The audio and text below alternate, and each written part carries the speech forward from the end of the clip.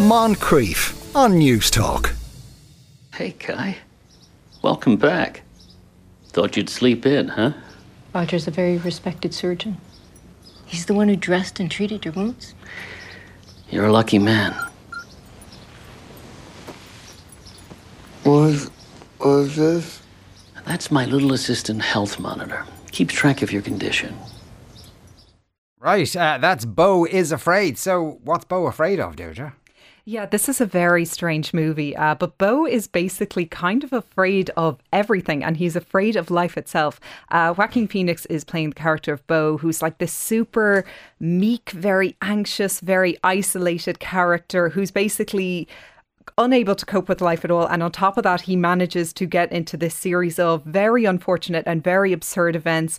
He's initially locked out of his apartment. He ends up kind of convalescing in this house with this family who you would have heard the voices up there, played by Amy Ryan and Nathan Lane, who are this couple who are mourning for their son who was a veteran. And they have this daughter who's kind of rebelling in the background, who's really unhappy with the fact that Beau is staying in their house and that she isn't really getting any attention because of their mourning.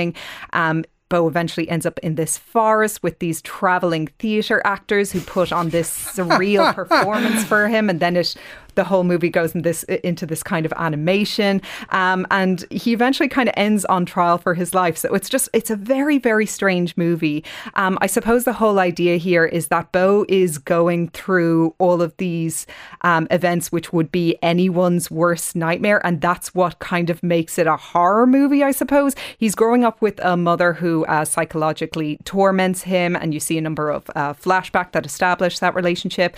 He's living alone in this crime-ridden city. He gets stabbed, he gets run over, he comes face to face with a literal monster, which is an absolutely nuts sequence. But it kind of was all lost on me as to what the whole thing meant. And it was a really funny kind of experience watching it, because there was so much happening in this that I was really consistently invested. I wanted to always know what was going to be the next thing to happen to Beau. But by the end of the movie, I just found myself asking myself, what was the point in all of that? Because the movie is also a running time of 3 hours. And by the end of it, I kind of felt, why did I spend my time watching this? Like, but it sounds like you've described 7 movies there, or 7 short movies that are somehow linked together just because they have the same character in it. Yeah, and it's kind of a weird one. Like I said, maybe there is some kind of deep meaning to it that I didn't quite understand. Like Ari Aster, the director, he's spoken about how Hereditary, Midsommar, and this movie, Beau is Afraid, kind of form this spiritual trilogy, even though all 3 follow very different stories and very different characters. But all 3 of the movies kind of share these similar themes of grief and trauma. So maybe that's what this movie is working through. But I saw the film described on Wikipedia as a surrealist tragic comedy horror. And I do think that's a pretty apt description of what kind of genre you're looking at here. So if you're a real kind of movie person who likes those kind of surrealist movies, like I don't know if you're familiar with the work of Yorgos Lanthimos, but he would have directed like The Favourite. He did The Killing of a Sacred Deer. It was the tone of those kind of movies that kind of, I suppose, that were coming to mind as I was watching this particular one. Though those movies kind of have a narrative arc you can follow. Yeah. This sounds like it's just bonkers. Yeah. I mean, like, it does have a story that you can actually follow and that you could like kind of write out, but describing it to someone, they're like, but how did that happen? It's kind of, it's kind of difficult. Is it kind of, you'd go with someone who'd spend half the film, go, who's that now? What's going on? What's that? What relation are they to each other? I mean, especially when it gets into that dream sequence in the forest, which the only thing I could kind of compare it to is, do you remember those old musicals like Carousel and Singing in the Rain, when they'd have that like random dance sequence that seemed completely like out of the movie, and all of a sudden all of the characters and there's no dialogue? That's what it kind of reminded me of. It's just a very kind of surrealist movie, and the critical reception to it so far has been kind of lukewarm, as opposed to Midsommar and Hereditary, which got like really widespread acclaim. And I'm not completely surprised by that, to be honest, because it's very, very strange. Okay, the horror component of it, is it particularly horrific? I wouldn't think so, except, like I said, that if you were in Beau's shoes, you'd be like, this is an absolutely horrible situation to end up in. I think that at one point when he finally manages to get back into his apartment and he's taking a bath, trying to relax, there is a drug addict on the ceiling above him who falls on top of him in the bath. It's like, how does he manage to get into these situations? And I know I'm kind of talking a lot about the story here, but it's a very difficult film to describe without getting into those story details. And I feel like anybody listening to it, they'll either like listen to my description and be like, that sounds absolutely amazing, I really want to check out how mad this is, or be completely put off by it. And I think that's kind of the nature of this movie. It's one you're either going to love or absolutely just not be into it at all. It kind of sounds like 3 or 4 people going, it'll be brilliant if this happens, and then we just stick in an animation and then sequence. They put everything in on top of each other. And James and Cabra says, am I the only person who's getting a bit tired of Joaquin Phoenix playing socially odd middle-aged men in quirky indie comedies? He's taking typecasting to a whole new level. That's pretty much the performance here. And he ends up in pyjamas for most of the movie. It's just, It's very odd. Okay, so on the money then, James. Okay, so is this in cinemas? This is in cinemas now. Yeah.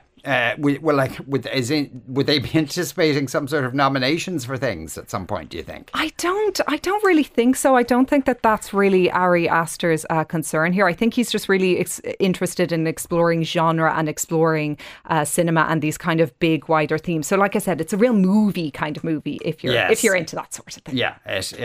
I wonder, was it a Cannes and how much of a round of applause it got? Someone says, I'll not even go to the theatre because of the clappers. And somebody else says, I was recently at a communion and there were several rounds of applause and I was bored, so I started counting the claps. The average number of claps per round was 25. God, somebody should do a scientific study of, what's when you kind of, it peters out and people know it's time to stop clapping. My grandmother was giving out actually recently when people applaud the choir in Mass. She's not impressed with that at all. Do they do that? Yeah, apparently. And she was in St. Patrick's Cathedral. And she just wasn't impressed at all by it. Because you can imagine the priest to go, what about me? I just delivered a barnstorming sermon there. Where's my applause? Can you ask Madame Duval, that's Eugene, what is the story behind Chocolate Block SA Boutique Wine? It's one of my favourite red wines. I'd love to know a bit more about it, says Noel. Funnily enough, it's produced by Boot & Houtenkloof, we've just had their Porcupine Ridge.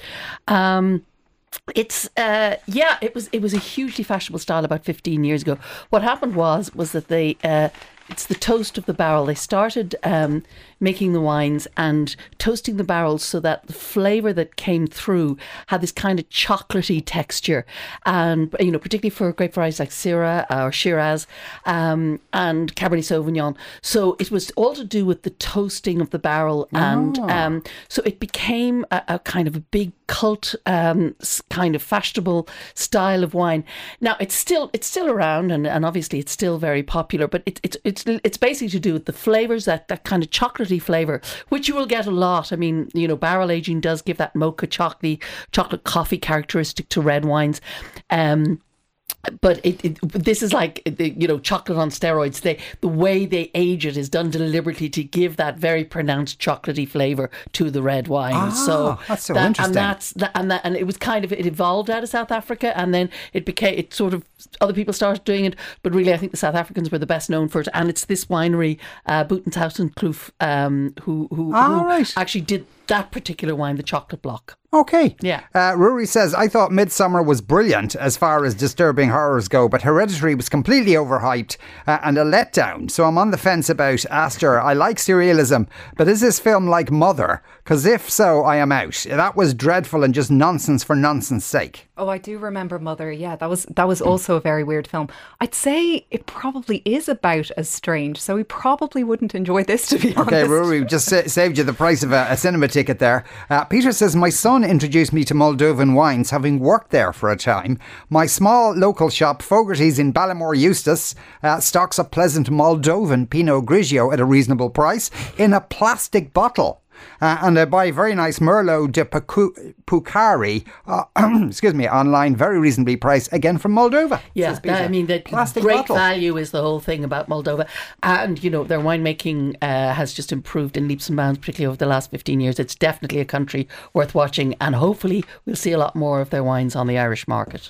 Right, so we're going to see a Pink Panther reboot, Fionnuala, but with Eddie Murphy in it. Yeah, this is a bit weird, right? Okay. So I think they're doing like a kind of Who Framed Roger Rabbit. As in, Beau is afraid weird? Pretty much, yeah. So Eddie Murphy is apparently in talks to be in this new revival of the Pink Panther film franchise, originally played by Peter Sellers and then later by Steve Martin. Beyonce was also in that movie, if anyone remembers. Wow, Loved that first movie. No. Don't really remember the sequel, but anyway. So they're on about bringing it back, but it's from the director Jeff Fowler, who was the head of the Sonic the Hedgehog movies that we've seen recently. Okay. Do you see where I'm going here? Yes, so the plan is to have Eddie Murphy be Inspector Clouseau, and then the actual Pink Panther be a thing in the film franchise, because it hasn't been, like, it leads in the intro and the animation, but it hasn't been in the movies thus far. Yeah, because it was a jewel in the original movies. Yeah. He has an Oscar though. Did you know that? The Pink Panther, like the actual Pink Panther. No, I didn't know that. Yeah, he's an Oscar, for and he's a side gig over in the States selling insulation. I'm not sure what he is the Oscar for, but yeah, like, it must be some kind of honorary Oscar for being a very good cartoon cat. Good for him. Panther, really, rather than cat. So, yeah. So, but is Eddie Murphy going to affect a French accent for this? Is he going to be Inspector Clouseau? Oh God, I forgot that, because Steve Martin did the French accent for his, but it kind of worked because it's Steve Martin and he's a bit hammy. I don't know, actually. Yeah, unless they're putting a fully kind of new spin on it, like fully hard reboot. I don't know. Yeah, we'll wait and see. Yeah. Does your dog bite? And then the dog bites him. It's not my dog. Anyone who saw the original film. Right, Alec Baldwin, on a kind of darker note, Alec Baldwin has rejoined the cast of the movie where all that tragedy took place. Yeah, well, he's currently, like, they're nearly finished, if they haven't already finished Rust, but he's apparently signing on to do this next film, right, which is called Kent State. I just think this is mad, right? And it's about this shooting. At Kent, that was a real thing. Like, about at an Ohio University in the 1970s. Exactly, where 4 students were shot and killed during a campus protest. He's due to play the Kent State president, Robert White, and it's going to follow what happened on the day. And exactly as you said, Alec, read the room. Like, you know, like, I'm sure you've other projects. Maybe you don't have that many projects being offered to you right now. I know, but like, just something non-shooting related would be good. It's next. I couldn't believe when I read this. I was like, this is too on the nose in a way that is just, like, actually kind of makes me recoil. Like, it's really, really weird. It seems like a good movie otherwise, but then I don't know what they're thinking, even bringing him into the fold, given all the press around him. But then is it a thing of, like, any press is good press? It's already putting attention on the film, you know? I'd say he's a degree of neck, though, at the same time. He'd be bloody minded. A doctorate in neck, I would say. He would be like, I didn't do anything wrong, so why shouldn't I do this film?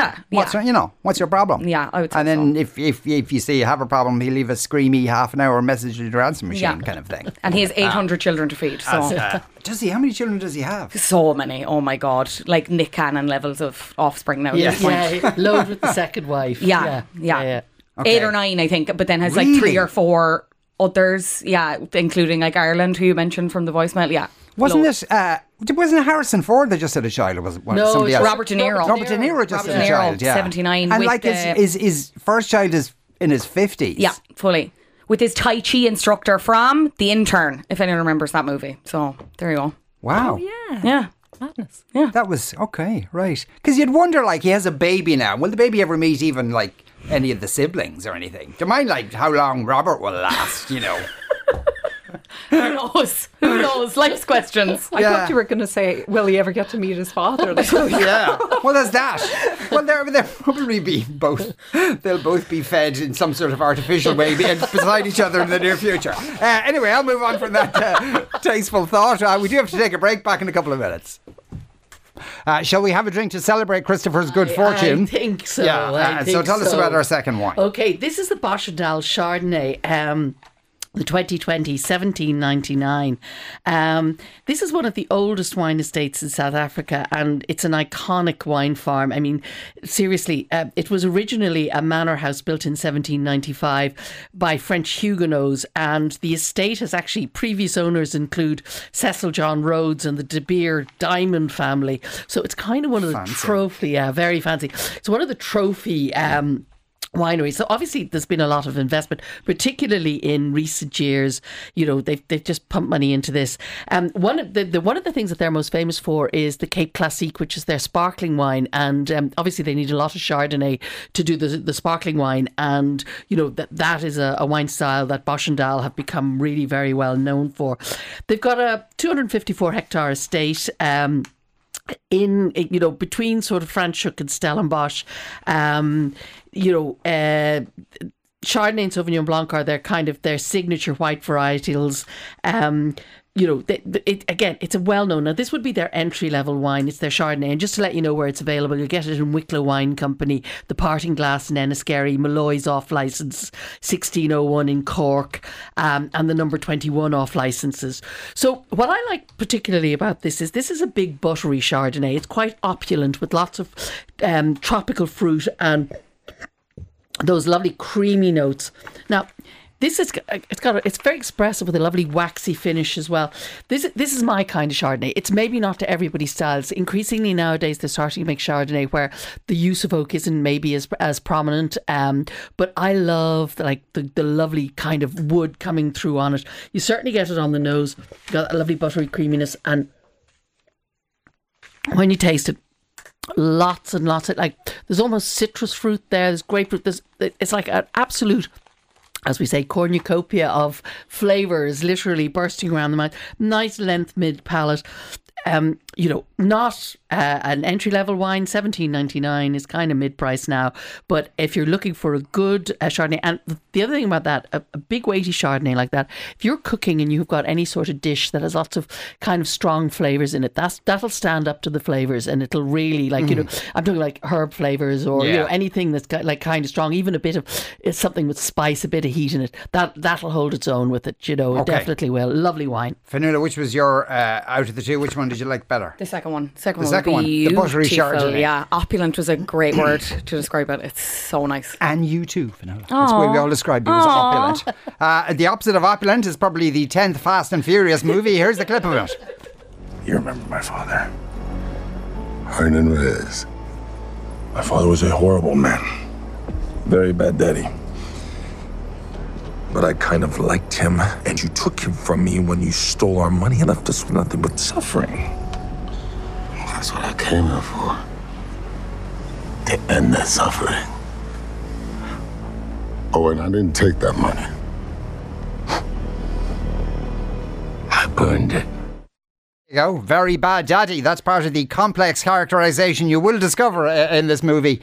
So tell us what happens, Deirdre. Yeah, so you would have heard a clip there from Jason Momoa. So he is the new bad guy in this case. He plays Dante Reyes, who is the son of a character you met in a previous Fast and Furious movie. But as with basically every character that comes back to the Fast and Furious franchise, you can't exactly remember their connection to the wider story. Would it be actually an advantage to have seen previous films to understand what's going on? Is this kind of Marvel Universe I've seen all 10 of them and I still do. Oh, wow. know okay. What's going on. But basically, Jason Momoa plays a character who is seeking revenge for his father's death and the loss of his family's fortune, which occurred at the hands, of course, by Dominic Toretto, who is played by Vin Diesel.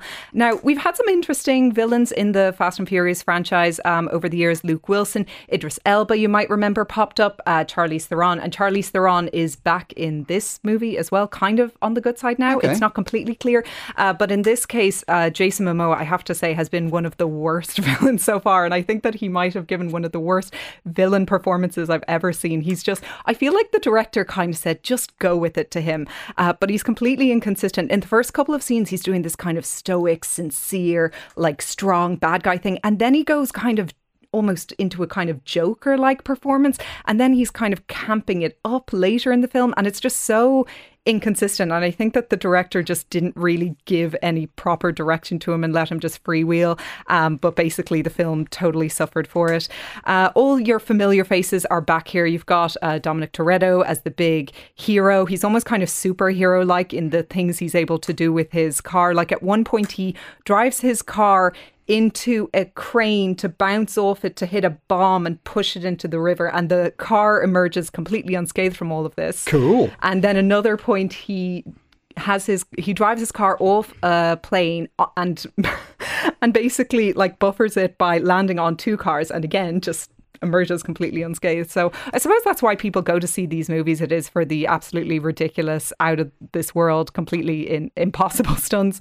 You've got lots of racing cars, you've got fighting, public property damage, explosions, and of course we have the scantily clad women dancing around cars, because that's what all women aspire to in their late teens, early 20s, of course. Why do these women dance scantily clad around these cars? I don't know. They just you got to do it. Just randomly there, or is that races? If you want to be in a Fast and Furious movie, that's what you got to do. It's absolutely nuts. But like the thing, like, I don't know. I don't think I've ever seen any of them. I know it's got to do with cars and people hitting each other. So, but is it become? If you've seen all of them, God love you. Is it an increasing strain to try and even shoehorn cars into these stories? I mean, the cars kind of are the story.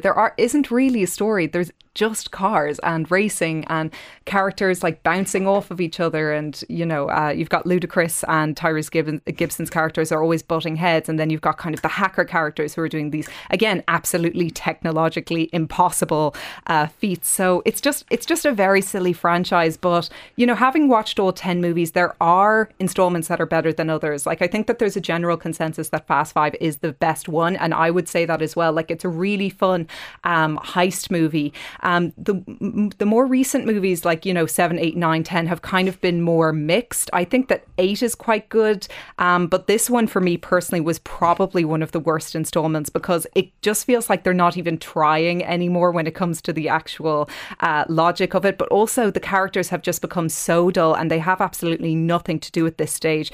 And I have to say, we kind of were talking about it earlier in the programme, but the cliffhanger ending just irked me so much. Because it's only half a film, really. Have they shot the other one? Like, did they shoot the whole thing at the one time and they just chopped it in two? That's the whole idea. Yeah, but it's 2 hours, 20 minutes and nothing happened. And I felt very dissatisfied by the end of it. Like, it's kind of a who's who. Like, if you like the franchise, you'll be delighted, because they basically bring absolutely everyone back. Like, even Jason Statham appears for a couple of scenes. You've got Helen Mirren coming back, Charlize Theron. Brie Larson plays a new character who immediately has this inexplicable loyalty to Dom. There's one character who at one point, everybody kind of knows that Fast and Furious is all about family, and it gets, very made fun of for that reason. But Dom kind of meets all these people and brings them into his family. I mean, even a number of the villains from the past movies have ended up becoming kind of good guys and part of this family. Okay. And somebody describes them as a cult with cars, and I was like, that's so accurate. Did they ever, like, how do they make a living? Are they selling spare parts and stuff, like, during the day? It doesn't to really, make in between. It's 10 movies on, and I still can't tell you exactly what they do. They basically do heists and save the world, but who they're even working for doesn't really make sense anymore. Okay, is it clear? Do they actually steal stuff off people? They used to, but now they're kind of saving the world. Like, there's a bomb that's going to go off in Rome at some point in this movie, and then they kind of have to stop that from happening, even though they were meant to do this heist instead. So would there be kind of some CIA type or something who'd contact Vin Diesel and say, Vin, you're our only hope with your super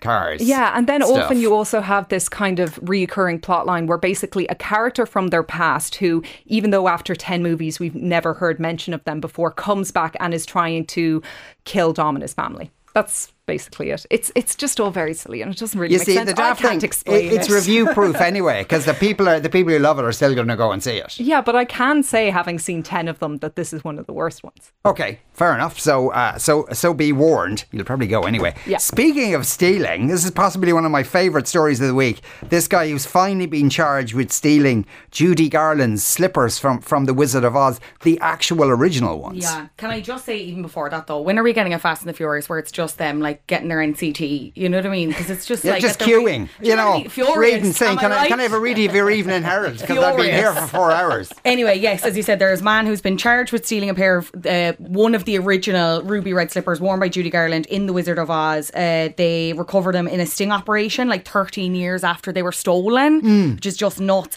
And I think originally, at the time they were stolen, they would have been priced at like 900k, but now they're probably worth about 3.2 million euro. So nice little markup there with inflation. One of the 4 remaining pairs of red slippers Garland wore in the movie. So but apparently he's like an old fella, as in like Harrison Ford old, and he just stole it, and they didn't know for a decade who stole it. And did he then kind of try to be clever and say, I sent an anonymous letter saying, I can get that back for you. And they went, oh, so you have him. And then they arrested him. Just fully backfired No on him. genius. Yeah. Took them from the Judy Garland Museum in Grand Rapids, Minnesota. Yeah, just mad. And just lived down the road. Yeah, just mad for the shoes. Mad for the shoes. And they were probably sitting. He probably had it in a just bag sitting there. someplace. Yeah, like what are you doing with They're them? probably completely manky at this stage as well. Maybe he's doing like drag performances with them or something in the comfort of his home. I don't know. One-legged drag. You know, he just hops. Hops around his house. Right, that's our lot for today. Thanks to Fionnuala and Jane and Deirdre. Moncrief, weekdays at 2 p.m. on News Talk.